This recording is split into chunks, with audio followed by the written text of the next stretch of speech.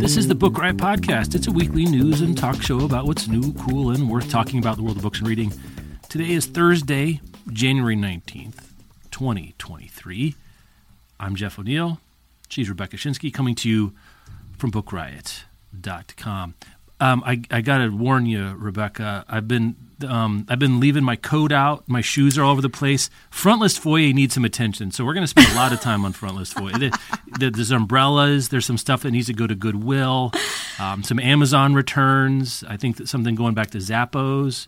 The foyer needs attention. It's been neglected too long here in the new year. I'm delighted to hear that. I have some front list foyer as well, and I was looking at my list and sort of waffling. Like, some of my front list that I've read is not out yet, and I couldn't decide if I should talk about it now or wait until it comes out. But maybe we'll just fully occupy front list foyer today. I'm excited.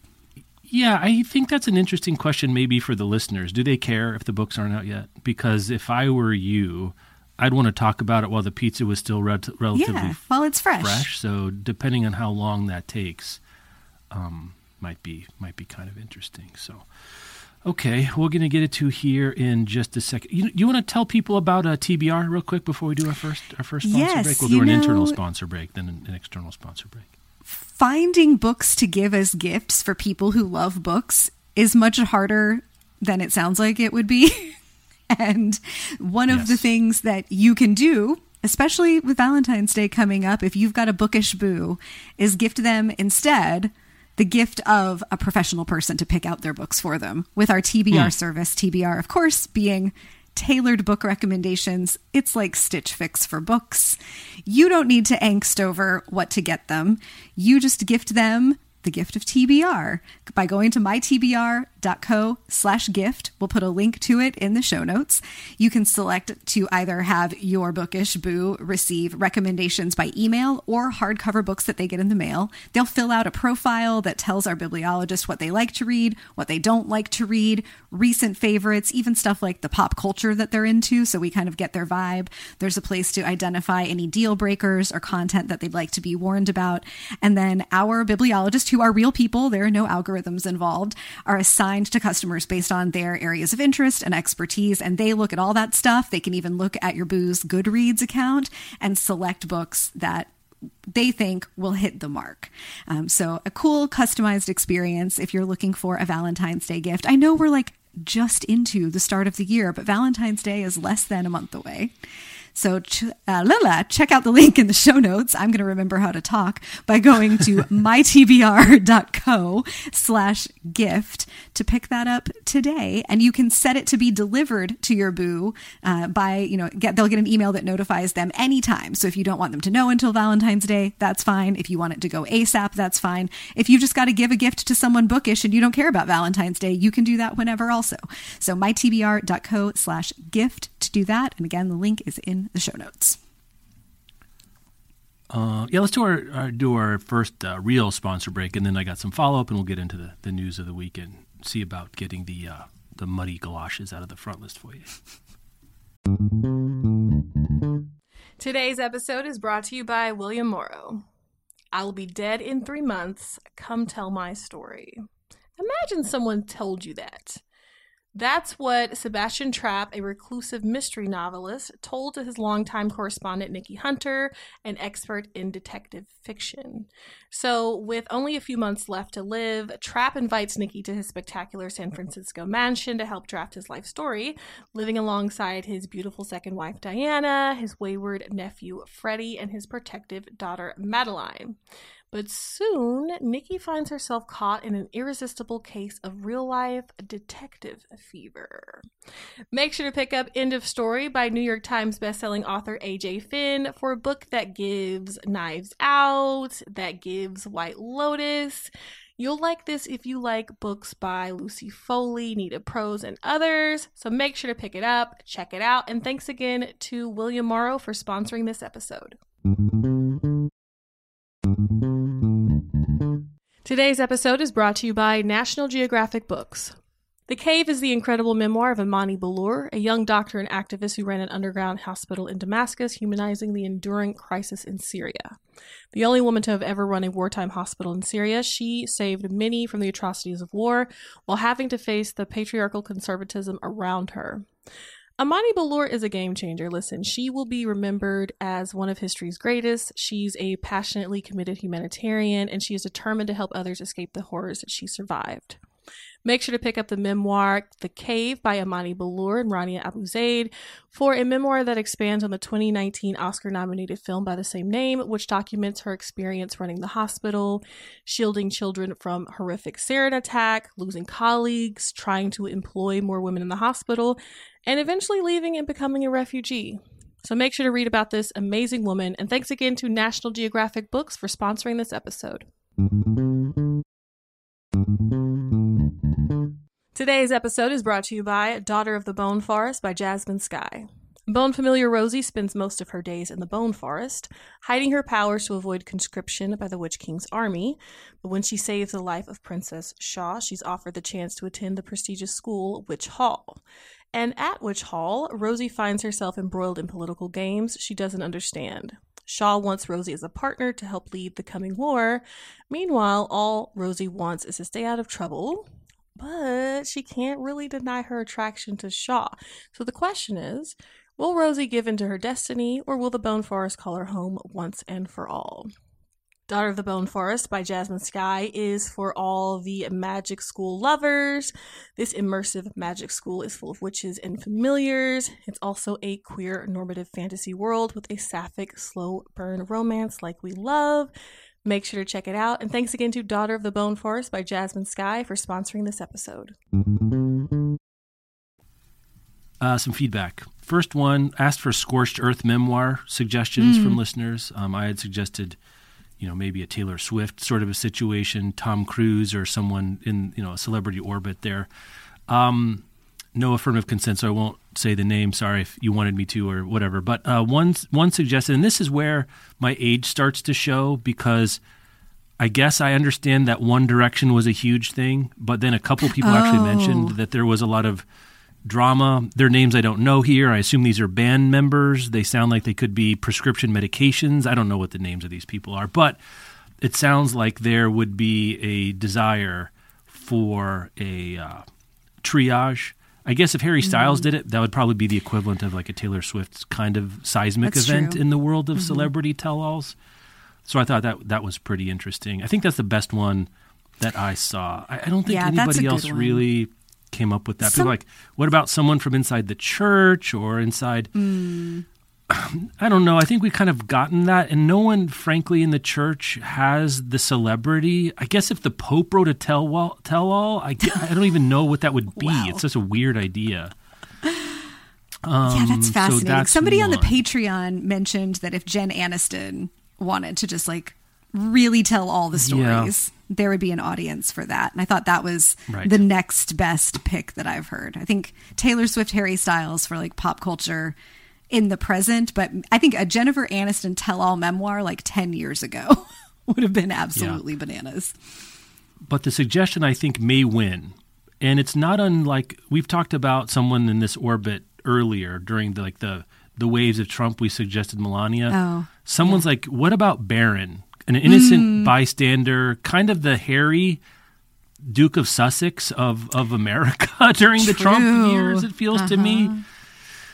If he grows up and marries a celebrity or has his own kind of career, the thing that's different about Prince Harry is he is not just royalty, but has also courted a kind of public awareness by marriage and I think by sensibility. And I don't even care how much is her or him or both of them, but they're voluntarily doing 8-part Netflix series and doing podcasts. They're out there doing that. So that's the thing that's hard to reconnoiter. All those people that we mentioned so far are kind of keep it on the down low, right? We were ready for Harry because he was telling us he was going to put it on Front Street eventually. This was not a surprise, and there's just so much of it. That's the piece that's difficult to understand. But Barron Trump, I thought there's a world in which he becomes, I don't know, a talk show host or a Joe Rogan type person, or maybe some other kind of, maybe he goes the other way and he becomes, I don't know. I don't even know who I can think of at this point I'd be excited to see Barron Trump become, but gets a profile of his own, takes his celebrity and connections out for a ride, develops his own platform, and then decides at some point, you know what? it's time to do, kind of like Patty Davis did with her dad, Ronald Reagan. It wouldn't be dissimilar, except I think the juice, just juicier fruit all to squeeze over there. So thought those are interesting. One other thing I also asked for, you and I were, scratching our heads about VR goggles. Had someone write in to say ADHD is an interesting use case. People that have physical environment distractions. And I wrote back and said, this is exactly the kind of thing that was a known unknown to me, to use the Rumsfeldian terms. Like, I could imagine there are things out there about accessibility that I don't have the experience with, and how much a physical environment of, like, basically not just that it's on your face so much as that being on your face can shut out the outside world. Yeah, it's really interesting. Which is a cool point. So I don't know if people have done that. We did get someone sending an image of a kind of like over the shoulder, like Kindle mount. It's almost like I have my podcast mic on the stand. Everyone sales works and they're articulating and they can extend. But what if you attach that to your headboard on your bed and it went over your head, and instead of holding a podcast mic, it held a Kindle? So, I have seen these for iPads that idea. The one I've seen doesn't attach to like your headboard, but sort of is on a stand that you could roll around the house. Kind of like the best analogy I have really is like the stands that IVs are on in the hospital, but has a little like platform you hook your iPad to and then can make the screen face you. So you could just, you would still have to tap it to turn the page or do whatever, but you wouldn't have to be holding it the whole time. It's really interesting. Yeah, an iPad can get pretty heavy in your hand, even the smaller ones, if you don't have it on your lap. So I guess that's a real. You're spending some time in that location if you're going to get out the drill. Anytime you get out the drill, you're making a commitment to your future self. That kind of stuff right there is super helpful if you've had surgery or you've broken a bone in a hand or something like that, or there is some kind of mobility issue where holding something wouldn't just be uncomfortable but might be impossible. A tool like that could be really interesting. So that was cool and exactly the kind of thing I hope for. So thank you listeners who wrote those things in. Okay, we'll do front list for you at the end. Let's do news. You want to do the update about the labor dispute? We're going to keep tabs on this, kind of keep it in the ether, at the least at the top of the show, both because they deserve it and it continues to be interesting. Yeah, there's a great piece from Jim Milliot in Publishers Weekly this week. Of course, links in the show notes if you want to check out all of it. Taking kind of a broader look at, the title is Who Wins in the HarperCollins labor dispute, the HarperCollins union labor dispute, and taking a broader look at perceptions of the labor dispute, hopes about it, fears about it from outside the HarperCollins union, sort of from the industry at large. And there's a lot of interesting stuff to chew on there. One piece that I hadn't considered is smaller and independent publishers looking at this. Like, we thought, okay, HarperCollins, they're thinking about it, but maybe, PRH is thinking about what their employees will demand if HarperCollins is successful, or maybe Simon & Schuster, some of the big ones. One of the pieces that just had not occurred to me yet that Milliot covers here is that there are smaller independent publishers, many of them outside of New York City, that are concerned about how public the strike is. Because as Milliot says here, with the wage demands made public, they are concerned that it's raising unrealistic financial expectations because smaller publishing operations can't afford to match the wages at the big five publishing companies. And I had a really complex response to that sentence that I thought was just worth talking about here and getting your perspective on and hearing what our listeners think about it, especially folks in the industry, because this seems to me, first, that the demands that the folks from HarperCollins are making, as we've said, are more than reasonable. And that base wage expectation that they've asked for is a floor of $50,000, which I think is not enough of a floor for a New York City based publisher. It is hard to live on $50,000 a year in New York City. If you're outside of New York City, I think in a just situation, you're not trying to match the wages that New York City publishers are giving, but the equivalent for the cost of living in your city. And I'm curious about how independent publishers would respond to that if it was like, well, New York, they're asking for $50K, but where you are, and I'm just going to make up, like Ames, Iowa. you would only have to pay $38,000 a year. Is that reasonable, or can you not do it? And that's a part of the problem in the industry writ large. Like, if some of the response is, we don't want this union to be so public with their demands because we're worried if they're successful, then we're also going to have to pay people fairly, or maybe like not even quite fairly, just more fairly than we currently are. That reflects back problems with how independent publishers are set up. We've talked about the problems with how independent bookstores are set up. Often those folks are significantly underpaid. There's a lot of vocational awe there, and it was just a really complex piece, because like, yes, independent publishing is wonderful and contributes interesting books to the publishing landscape, but if you can't do that in a way that is humane to the people who work in those places, we need to take a second look at this. And the source of the problem is not the union asking for better treatment. So there's a lot more in this piece from Milliot, but that was the one that really stood out to me as like, we could do some more conversation about this, I think, in the industry writ large. Well, I think we've talked about this before, where in vocational awe is, I think, a term that we learned from our colleague Kelly Jensen, or maybe around something in this, where basically, and this is true in many fields, it's not just publishing, is people will take a salary discount to be a part of some of the stuff like this, whether it's because they think it's a leg up, or they just would rather be in that industry versus an industry that pays them more because of lifestyle or morality or flexible work or work product or whatever. And how much books and reading are subsidized by vocational awe is kind of the question you're asking. Right? Yes. And is it voluntary vocational awe?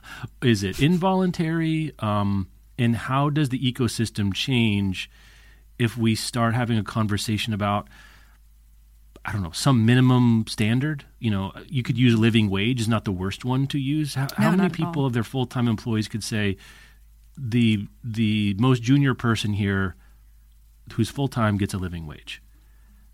It feels to me if you can't do that, then maybe you don't have a business. I agree. I mean, again, I don't know anything about all these companies, and that's easy for me to say because I'm not in these companies, and there's nothing easier to do than spend other people's money. And that's true, but I think that's a real wake-up call for any kind of person trying to understand how to think about this. Is HarperCollins here is what you're saying. This is not the lone outlier on the downside problem child that once we get this union situation squared away, we're good. Everything's fine here. We can all move out of business and buy our $36 hardcover. I may have paid something like that recently for a hardcover, and it did a bit of a double take. I don't know. And where does the money go? Can it be different? Would it be better for an independent publisher to not exist rather than to underpay its most junior people? Those are questions I have a hard time answering because it's not my business, and I don't know. But I think it's a really interesting one to look at. If HarperCollins, like, this is also the only unionized of the big five. So why aren't the other ones unionized? This gets beyond our scope, right? This gets into labor and employment practices, and we just don't know that enough about this. And each individual thing is different, but I think that's interesting to see that the other smaller publishers are like, whoa, because we we had a report from a listener saying, I'm at HarperCollins, I didn't know those things existed. It did not occur to me to think about what about the other publishers looking at Right. Yeah, it didn't occur to me to think about that at all. I think I had thought about what the other big five might be thinking, especially New York-based publishers who do also meaningfully underpay people. And so much of the industry, just from how the books are produced and publishers, how they are sold, and then distribution through independent bookstores often, is built on folks being willing or kind of coerced into in some ways by this idea of vocational awe or contributing to something so important. And I'm glad to see that idea, that people are chipping away at that idea, that your humanity, your healthcare, your ability to like pay your bills and put food on the table and not be, burning the candle at both ends and really stressed out all of the time just so you can work in books. There are many other ways to contribute to the world. And I'm glad to see people starting to ask those questions. I think this is prompting a lot of fascinating conversation. And the more of it that happens in public, the better. I'd like to see who are the folks working at these small independent publishers. How do they do that math for themselves? Independent bookstores have been unionizing over the last couple of years and having that same kind of conversation. This is a real shift. And there is a lot of money in publishers. So I would love to see, like, the thing I would love that we will never get, but the dream, if the Court of Rightness gets to like convene and send out subpoenas, is that somebody at HarperCollins does an alternate P&L of like, here's all the money that comes in a given year. Here's how we currently spend it across salaries at different levels of the company, across advances to authors, expenses on things. How could we rearrange it to be more fair to the people at the lower levels of the company who are doing a lot of the toil? You know, like, overpaid CEOs is not news. Folks know about that, but what would it look like to rearrange the budget? Would it be possible to rearrange the budgets for some of these companies in a way that would, you know, even the playing field and provide fair wages without having to like completely tear the company down and start over? It would require a lot of shifting and changing expectations. Yeah. I'm sure that people, especially the people who are making a lot of money right now, would not enjoy what that looks like. But I would love to see that, what that experiment, that, you know, that thought experiment would look like. It would be fascinating. Yeah, it's a good piece. Link to it in the show notes. So continue as we find stuff that we find thought-provoking to put it there. You learned about an adaptation, but you didn't say what it was. Are you trying to surprise me? Am I trying to guess here? What's going on? You don't have to guess. I don't know if you know about this one. I just was making notes. Okay. I was listening to The Watch on The Ringer with Chris Ryan and Andy Greenwald, and they were talking about some most anticipated shows, not just adaptations, but most anticipated shows for the year. And they mentioned that HBO has an adaptation of The Sympathizer coming out sometime this year. There's not a release date yet, in which Robert Downey Jr. is playing multiple characters. So The Sympathizer won the Pulitzer in 2016. It's about a double agent in the aftermath of the Vietnam War. What I could find online, there are a lot of Vietnamese actors cast in it, and then there are these antagonists, and Robert Downey Jr. will be playing a bunch of those antagonists that appear in different ways. It's like his big return to serious acting post Iron Man. And I think he and his wife are producing it. The Sympathizer is a super interesting book. And I was like, oh, that's going to be fun to watch. And I think it kind of shot up to near the top of my most anticipated adaptations for the year. This is what I like. I did hear about this. This is what is a high variance situation, because Robert Downey Jr. can be very good. He can also be one of the great hams of all time. And there's a version of Robert Downey Jr. playing 4 people or whatever that is a complete mess. His post-Iron Man sojourns have not been great. We had The Judge, which was quite poor, and The Abomination that was Doolittle. And both of them suggest to me that Robert Downey Jr. alone cannot make a movie good. And kind of like Tom Hanks putting on a fat suit or an accent or a wig, I'm very worried about this, Rebecca. I'm very, very worried. Tom Hanks needs to be some version of Tom Hanks and not playing Geppetto or the Colonel in Elvis. That's not what we want from Tom Hanks. Or I would want it if it was good. I cannot have the lady killer's Tom Hanks. I can't do it, Rebecca, and I'm very worried about this. I'm very, very concerned. Agree that the level of variance is high. I don't know what my confidence index is on it, except I have a lot of confidence in HBO's development team. That would so if we were doing a confidence index, the HBO, that our producers, our suits involved, that's very good, because HBO tends not to make embarrassing things. Right. And a lot of things they don't. And they have a really like serious, long, detailed development process. A lot of shows, possible shows, go into that incubator and very few of them come out. And the ones that we see represent the very few. That like HBO has had some flops. They've made some missteps like everybody, especially in the streaming era, with in the rush in the last couple of years to just like have as much content as possible.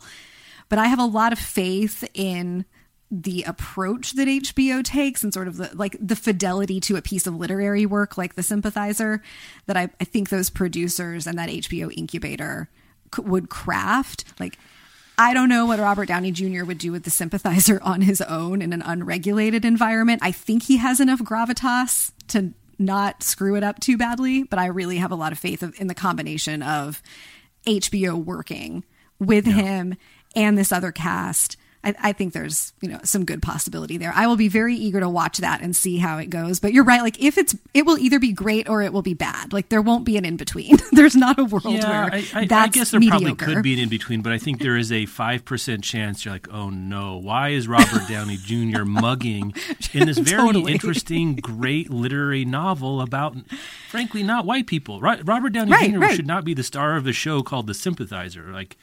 So we'll see. Maybe this is the way this gets made, is Robert Downey Jr. likes it or someone's interest is like, you know what?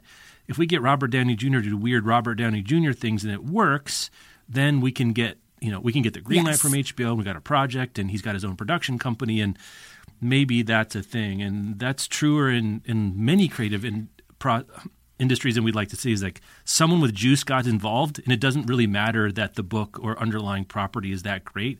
It's that someone with juice wanted to get it done. And a lot of things happen that way. I'm just not sure what I want is Robert Downey Jr. saying that about The Sympathizer and saying, and by the way, I'm going to be method acting 5 different characters through this because that can be very tough stuff. It could go all kinds of ways. You're not wrong. If it wasn't HBO, I'd be very concerned. But Totally. since it is, I will watch If an it's at episode. Netflix, I'm very worried.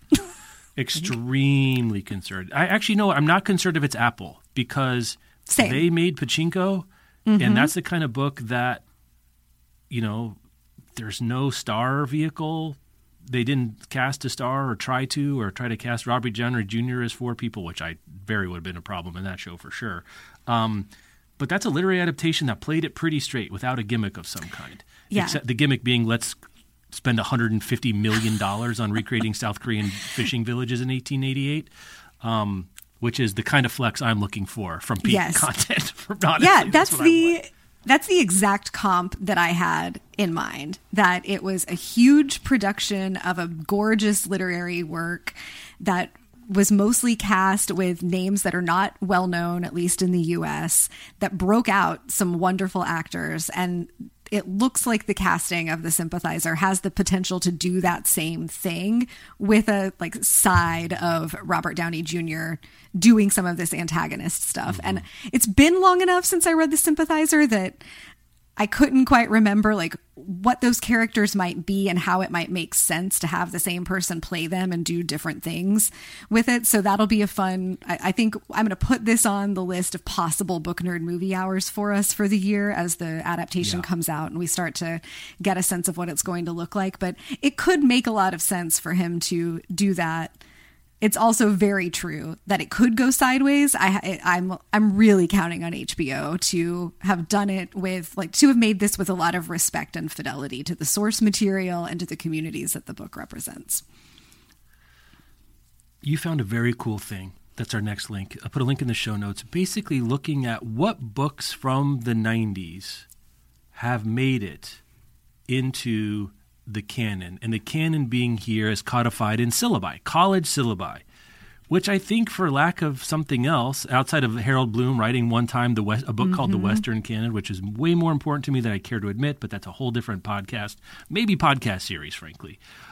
This is pretty good because the stewards of, and literary canon is not just like what PhDs study. This is what people read when they're in English class. And I think that's a pretty good definition of the canon, frankly, in today's day and age. Would you agree with this approach in general? I do. I think that those of us who think about books either as serious readers or professionals think about the canon as what gets studied and what gets passed down, like what's identified culturally as significant and meaningful, something you should be familiar with if you're a literature person, and then what gets passed down from one generation of teachers to the next generation of readers and sort of cycling through.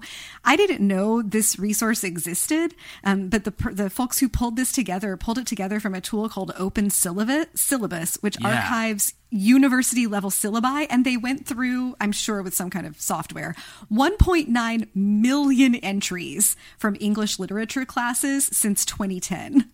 So the syllabi. Since 2010, so none of my syllabuses from my teaching days would be on this, though. We'll talk about this. A lot of the books. Yeah, so these are classes that were taught in the last 12 years and looking at books from the 90s. So really books that were about 20 years old, I guess really between 20 and 30 years old at the time that they were taught. I was really kind of pleasantly surprised by the top 10. Would you like to hear them? Yeah, I'll just say meta points. We can throw this, the whole thing. So this is tools, again, link in the show notes, bookriot.com/listen. 80s, 90s, and 2000s titles. I did a couple times, and I've been toying with it again of doing a greatest American novels of the last century, but my caveat there is it has to be at least 20 years old. I need 20 years to decide if something goes on this for myself. And this is a completely idiosyncratic thing, though it's just looking here, it lines up pretty well. So this 2000s gets you, 20 years does get you to 2000 now. That is striking for me to say. The last time I did this brought me up to like 1998 or something. I don't think I've got any surprises except one in the 80s, which is a book I don't know. Other than that, this looks like paperback favorites / high school senior English to me. Yeah, it looks like it. It looks like it's fascinating. I just went through the 90s one, and Yes. number 1 is The Things They Carried by Tim O'Brien. That's a You'll house love to favorite see here. it. You'll love to see it. Appeared on 2050 syllabi. Good for them.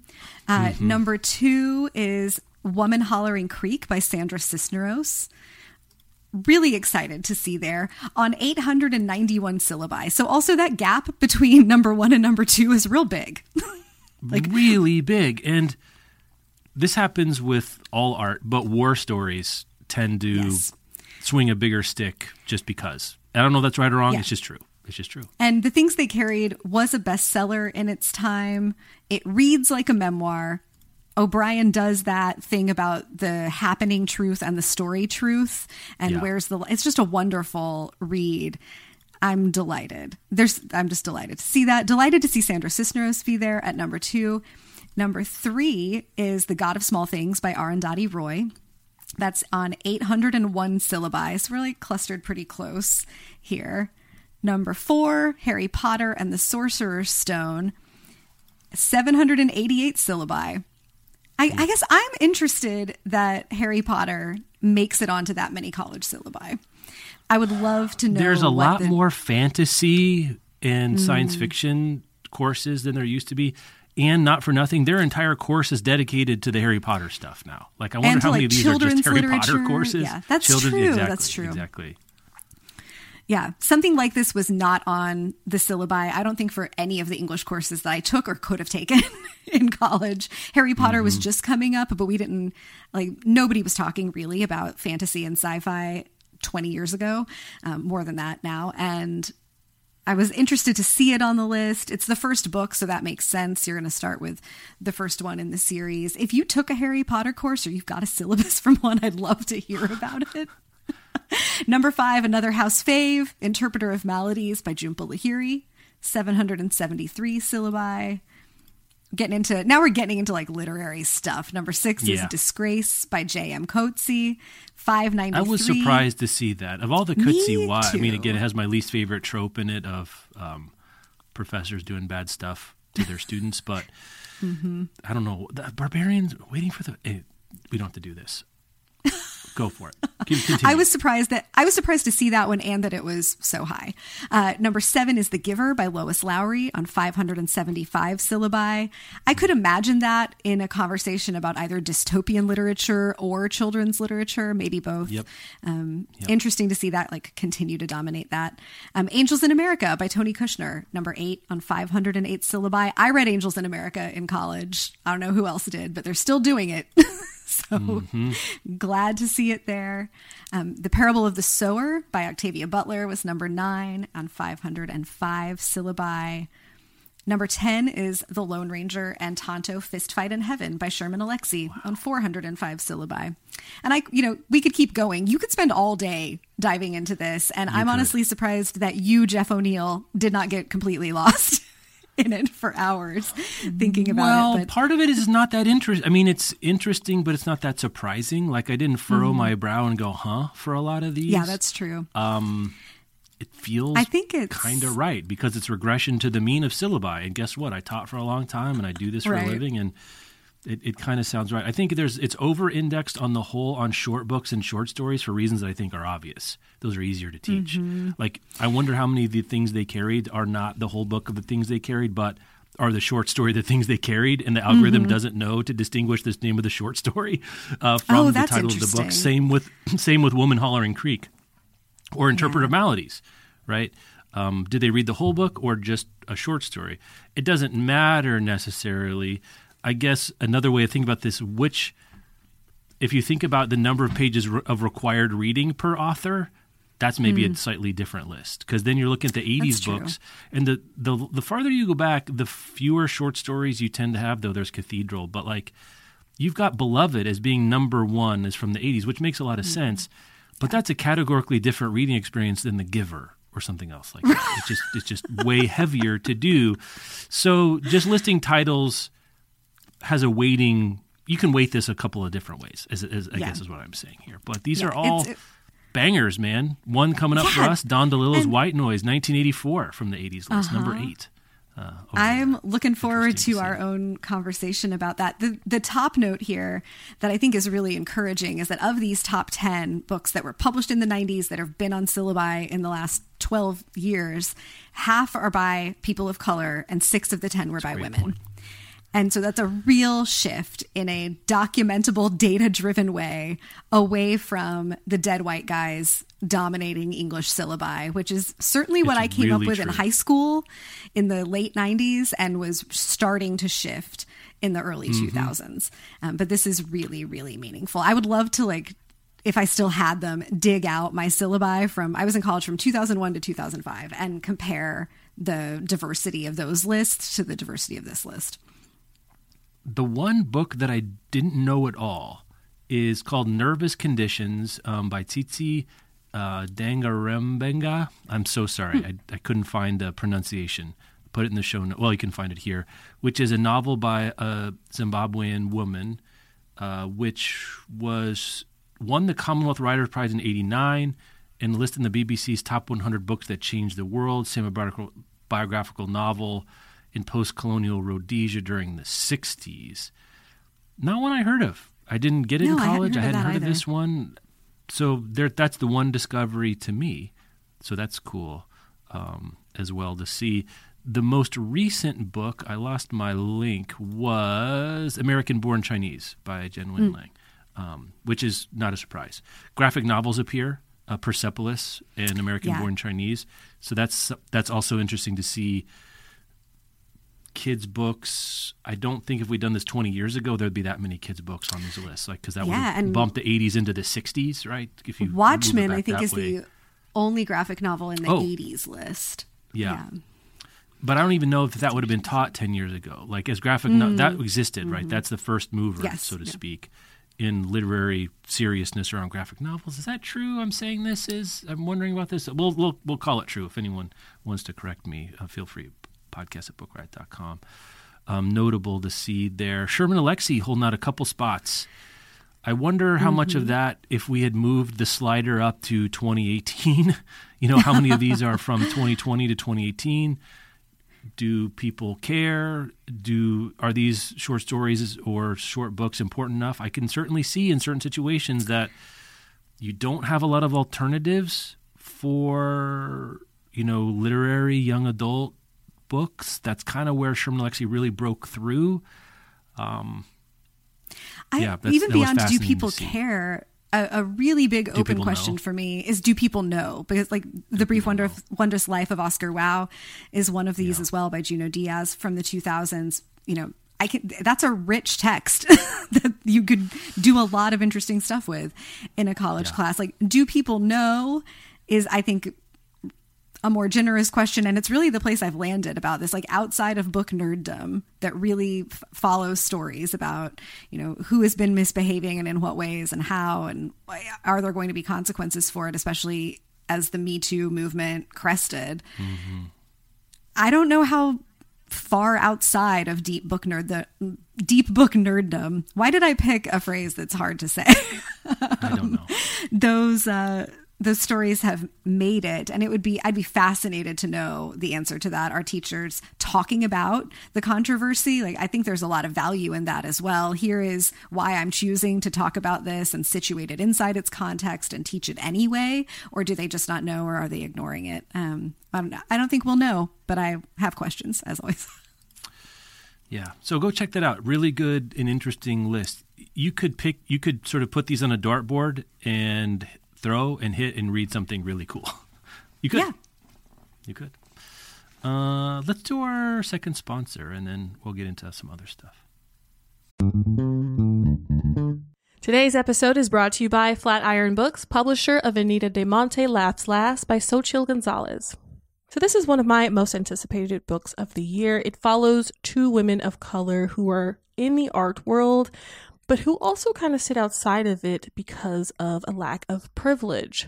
So the story is told from both of their perspectives, and it moves back and forth through time. So in 1985, Anita de Monte is a rising star in the art world, and she's found dead in New York City, right? And then in 1998, Raquel, a third-year art history student, becomes involved with an older, more privileged art student and finds herself rising up the social ranks as a result. But then she also stumbles upon Anita's story, and she sees parallels between Anita's story and her own. So Anita de Monte Laughs Last is a propulsive, witty examination of power. Make sure to pick it up. And thanks again to Flatiron Books, publisher of Anita de Monte Laughs Last by Xochitl Gonzalez, for sponsoring this episode. Today's episode is brought to you by Entangled Publishing's Red Tower Books, publisher of the smash hit Fourth Wing. So this book I'm about to tell you about might be the next Book Talk darling. It's a high-octane fantasy adventure filled with risk, romance, action, and sweet vengeance. In it, there are 5 liars who have 5 agendas, but only one target. So in 5 Broken Blades from author May Corlin, the 5 most dangerous liars in the land have been mysteriously summoned to work together for a single objective, which is to kill the cruel God King June. Each has tasted bitterness, from the hired hitman seeking atonement to the lovely assassin dreaming of freedom, to even the prince exiled for his own crimes. This is a high-stakes game of treachery where the vengeance is sweet, the secrets are delicious, and each page deepens a journey that will keep you guessing until the very end. This also has themes of friendship, found family. You got a little bit of everything in this. Make sure to check out 5 Broken Blades, and thanks again to Entangled Publishing's Red Tower Books, publisher of the smash hit Fourth Wing, for sponsoring this episode. I thought I may have one in the chamber of a joke or some angle on the competition to name the Booker Prize trophy, but I'm like a deer in headlights with this. So the Booker Prize organization is holding an open competition to name the Booker Prize trophy, which is shockingly, kind of befuddlingly, a picture of what looks like a handmaiden holding up a giant bowl, which apparently was a statue by the artist Jan Pinkowski in 1969. That was the statue. It's not been in use, really. Like, I think if you won this in 1999, you weren't getting one of these, but they brought it back as the Booker has tried to figure out how to become more relevant, more recognizable, both probably for its own sake, but also to do the thing that it does of award and recognize books and tell people about remarkable books from the English Commonwealth and then also, of course, around the world. Are we sure we should go with this statue is my first question. Are we sure the competition shouldn't be beat this statue first? Because I've got nothing here. I've got no, it's not weird. It's not weird enough to be funny, but it's also not like iconic enough to be, wow, I want to really name. What does this have to do with books? This woman's holding a large bowl. I do not get that. Are you supposed to drink out of this? This is strange, Rebecca. Drink from the bowl of knowledge, Jeff. Yeah, I read this and I just really landed in the place of why. It notes at the very bottom of this piece that the trophy for the Academy Awards that that we refer to as the Oscars got that nickname because the executive director of the Motion Picture Academy at the time said that the statuette reminded her of her uncle Oscar, which okay. Does the trophy, if we have to have this trophy, which it seems that the Booker Prize is committed to for reasons that are unknown to us, why does she need a name? And how is there any way that this doesn't end in something punny? Like Bookie McBookface? Yeah, I don't, is it open for voting? I didn't actually get that far. I was so ensorcelled by the handmaiden holding the bowl. I don't know how the was going to determine. I don't think we're going to vote. You fill out a form to enter. The judges public select votes. their six. You're right. It's a public. It's going to be Bookie McBoatface. It is. It is going to be Bookie McBookface. I'm like, that's fun in other situations. Like Richmond had a competition to name our new street sweepers last year, and there was a bracket vote, and those were all hilarious and a really good time. But no one needs the street sweepers to be taken seriously, and I think the intention here is to add some gravitas and cultural legitimacy of some kind. Then the Booker Prize has plenty of both of those things. You don't need extra by naming the trophy. I don't see any way that this goes in the direction that the Booker people hope or think it will go. I don't even have a good idea for this. So I tried and I also failed. My only thought was, forget the statue and trying to do something with the I mean, okay, it can be that statue, but who would you name it after? Just because it looks like Oscar, I'm not going that. But Hilary Mantel recently died. She won the Booker Prize twice. Could this be the mantle? The mantelpiece? That's not right. We can't do that. No. But it had occurred, the only thing that I had landed on also was some homage to Hilary Mantel. But do you want to name this handmaiden-looking woman in this statue after Hilary Mantel? Is that really a tribute to Hilary Mantel? I don't think so. Here's a thought. So this woman is holding up a giant bowl. We could call this the Super Bowl. It's a Super Bowl. You've won the Super Bowl. Congratulations. SEO would be amazing for that. Who won the Super Bowl last year? Super Bowl winner Hilary J.M. Mantel. Coetzee. Who won the Super Bowl in 1984? J.M. Coetzee for disgrace. Actually, that was 99.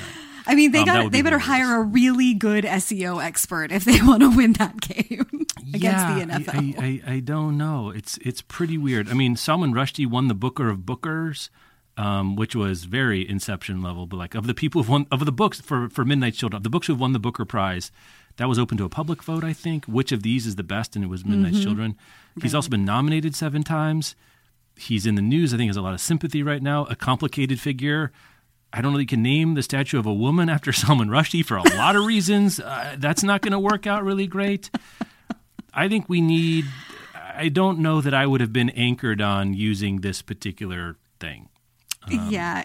She doesn't need a name. She can be mysterious if we have to have her. I think that would be advisable. You don't think calling it the French Flaps is a good idea? The Flaps? The Flaps? No. Lady Deckel. Lady Deckel, yeah. We could call her the Remaindered. The Remainder Prize. That's not what you want either. No. Because a lot of these prizes, they win, and then they publish a bunch more of them, and then a bunch of Peter Carey books get remaindered and are still available. Not great. My first J.M. Coetzee book, actually, I picked up Remaindered at the Strand. Probably was Disgrace in about 2000 when I moved to New York. Very, very strange stuff. Yeah. If you've got an idea, I don't even have something funny. There's nothing funny. There's nothing witty. I got no notes here.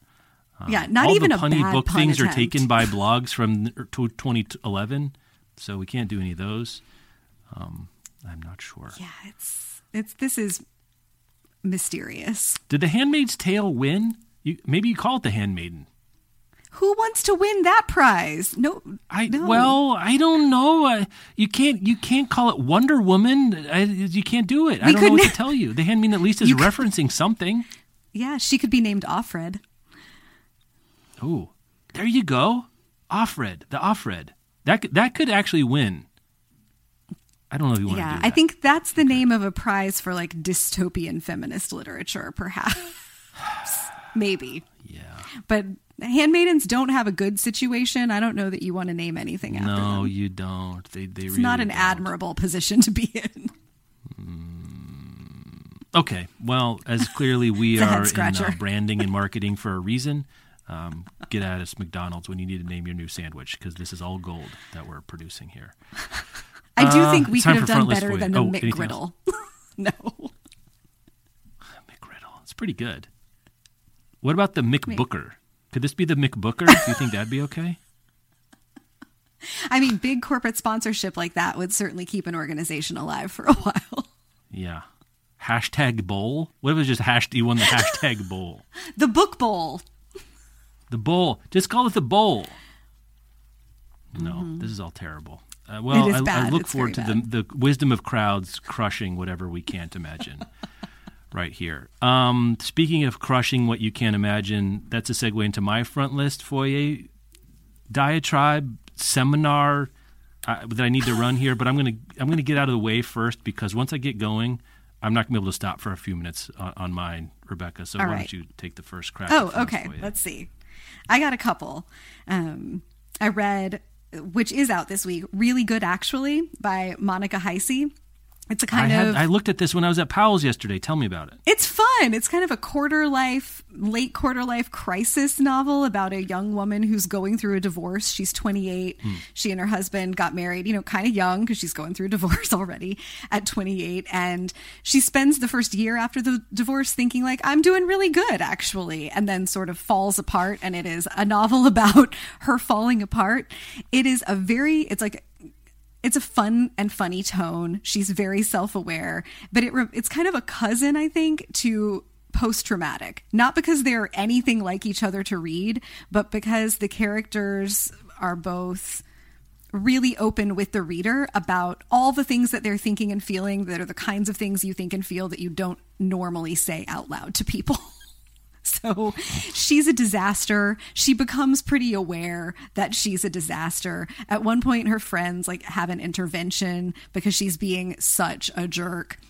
Horrible things happen. Funny things happen. It would make kind of a funny movie to watch, I think. I really enjoyed it. It was a solid debut. It did give me a moment of why is everyone in literary fiction 28 years old? But that's a question for a different day. And it's not That's true. who writes debut novels. And there's just more I debut know. novels in literary fiction. I mean, that's just how it is. I did spend some time really thinking about it. And I think that's a good age for sort of maximal neuroticism of figuring out your life and still being in kind of an in-between place and then going through something that's as destabilizing as a divorce. It makes for interesting fiction. Happy, settled people don't make for good fiction. So I thought it was a really good time. I would recommend it. I'm reading ahead a little bit, and listeners, this is where you can tell us, do you want me to not talk about things until their release week? Because we could save them, but I'm fresh off of BFF by Christy Tate, which was one of my anticipated titles for the year. She wrote Group a couple of years ago about her experience in pretty hardcore, unconventional group therapy. And this is about friendship. She kind of figures out after she's gotten married, and she thinks that she's done her work, basically. I've done my work. I figured out relationships. I have a partner. I have kids. But friendship has always been a struggle for her. And she has this friend from one of her recovery groups, an older woman that she knows who kind of identifies, hey, we've both actually struggled with this. What if we became kind of functionally, they become each other's friendship sponsors? Let's talk to each other about the stuff that's going on in our friendships and the patterns that come up for us and the places that we want to improve. And let's support each other on that. And they work through it. At the time that Tate is writing it, that friend has died. And so that friend's illness and death are also on the page. It's really beautiful and really touching, and gave me there's a lot to think about. It's beautiful perspective. I'm kind of fascinated by recovery memoirs, and we all know that I'm fascinated by people's therapy stories. And she does both. It wasn't as juicy as Group is, but it is equally vulnerable and open and funny. And I just think there's so much for anybody to see themselves in and relate to. That was really good and fun. And I'm catching up on I think it's still technically front list because it hasn't come out in paperback yet, but a 2022 book I just didn't get to in time called How Far the Light Reaches by Sabrina Embler. And it is, man, if you're a nature writing person, this is on the list. It feels kin to World of Wonders for me. Each essay is about a different sea creature, but also about something from Embler's life that ties into something about that sea creature.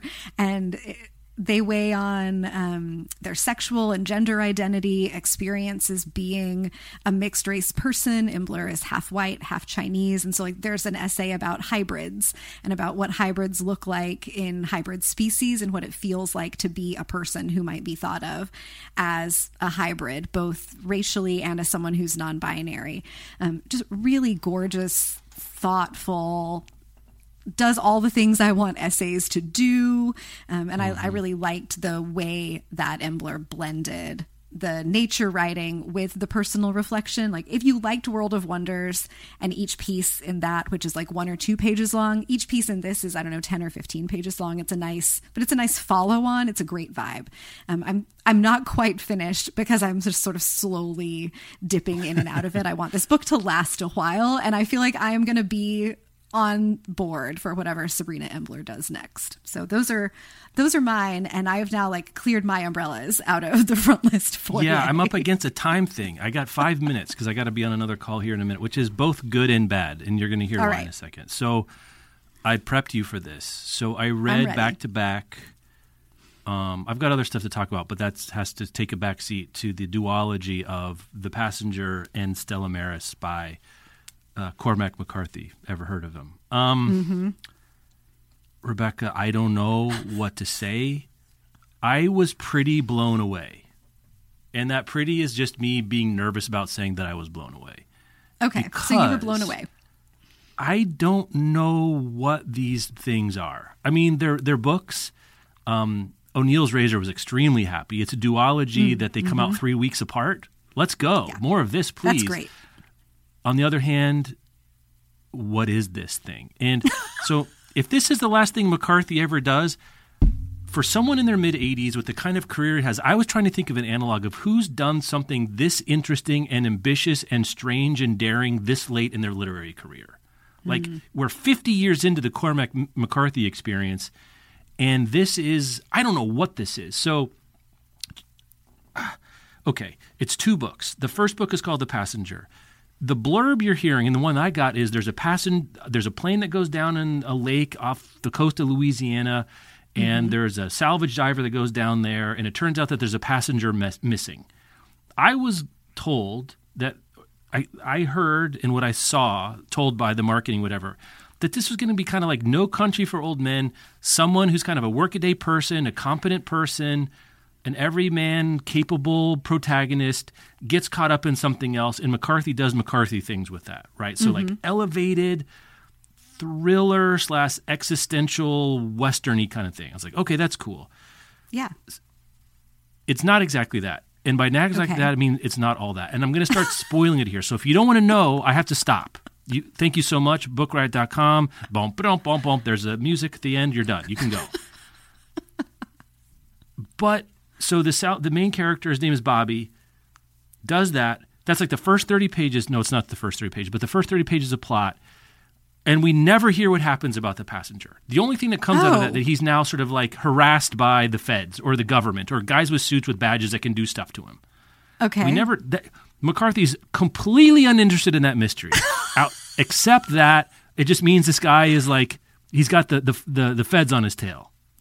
Okay. Essentially. Okay, fine. But the first like 15 pages of the book are all in italics. So if you've been reading enough, you know, okay, this is not the real story. This is a dream, a memory, something else like this. And it's going to sound like I'm having a stroke. I'm so sorry.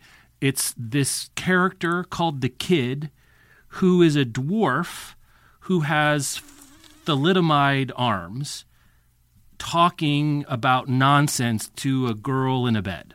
And you can't make any sense out. It goes on for like 15 pages. And interleaved with the whole book are these scenes from this William S. Burroughs like stream of consciousness, surrealist fever dream weirdness. And I was like, I got 50 pages into this. I was like, I don't know if I'm going to finish this, Rebecca. I was like, oh, wow. This is where I said to you, I consider myself an educated man. I don't know what's happening. I have no idea how this relates to this welder, this underwater welder who, got involved with something. And I don't know where to go from it. I don't know what to say, because then it becomes about him trying to figure out what to do with his life, his relationships. His dad worked on the Los Alamos project with Robert J. Oppenheimer. There's a whole bunch of stuff about topological math and quantum physics and welding and hyperbaric chambers into the bottom of the ocean. Wow. And it is wild, but completely fascinating.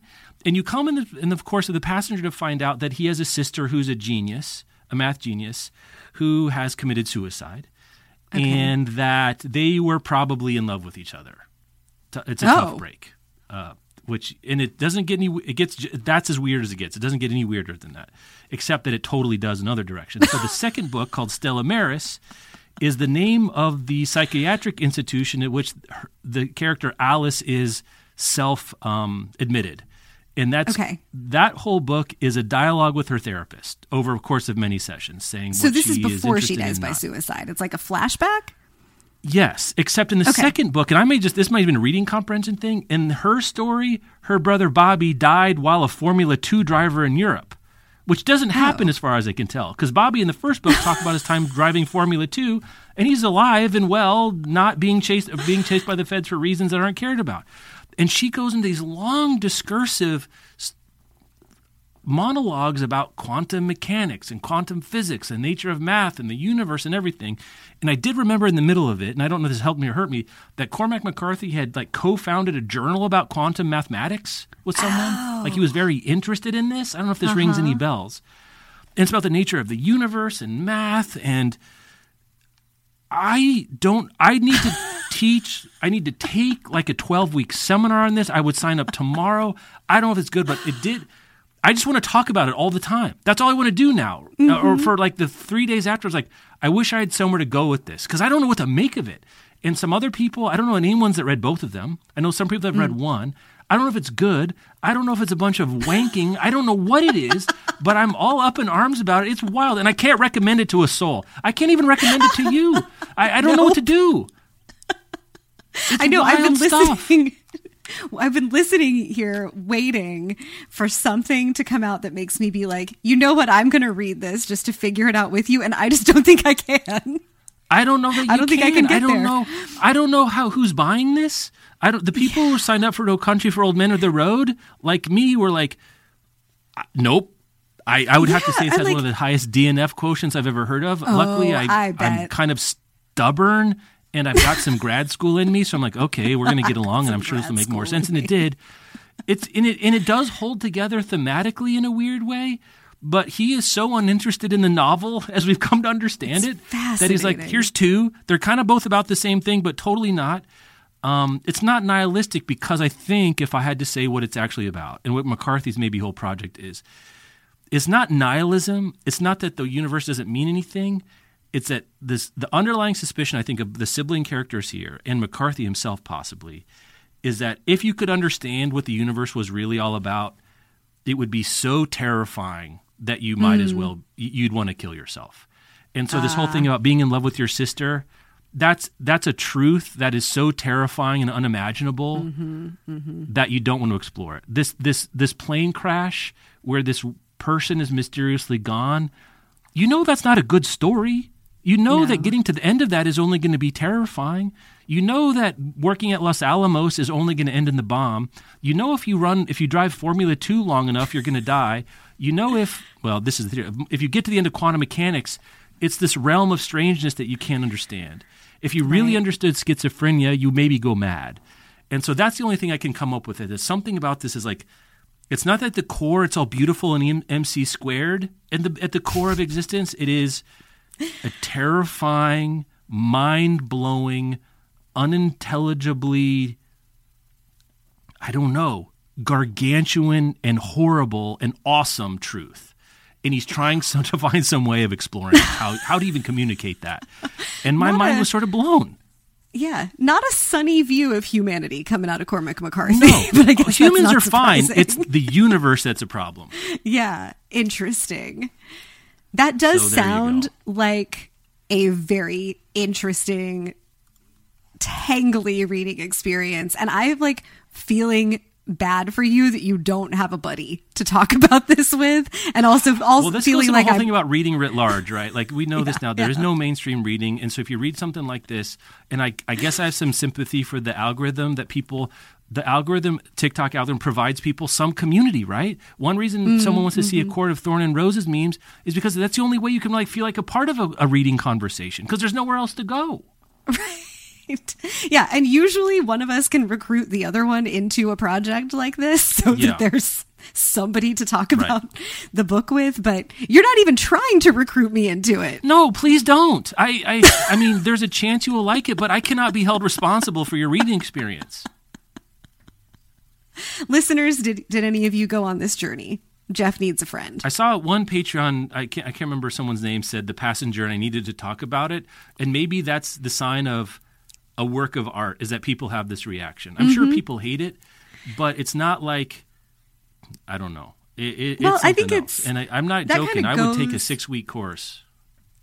I think it goes to the heart of like what the project of making art is, like, because I was going to say earlier, it sounds like this is either a masterpiece or a disaster. And like, does the editor even know? Does McCarthy himself know? You as a reader don't know. Will we ever come to some sort of answer about it? But that is kind of secondary. The answer to that question is secondary to, does it do you respond to it? Does it make you think something or feel something or have questions? And I think that's but what it can't be a disaster. It's a mess, trying but it's to not a do. disaster, Yeah. at least for me, because I'm having this reaction to it. This is not Right, me like like it's- saying, it- what the it hell doesn't is this in a sound bad like way? It's like, what Right. the hell is this in an interesting way? Yeah, it doesn't sound like it's embarrassing for McCarthy, No. you know, or any of those things. Like, this is just No. Either he's operating on some plane that we are not going to understand, and that's either like a genius plane or a troubling one, or maybe both. But if there's enough maybe to both. chew on, Yeah. if there's enough to chew on, you don't have to come out agreeing with his take on whatever, if you can even conclude what his take is. But Right. you had a response, and that is a successful piece of art.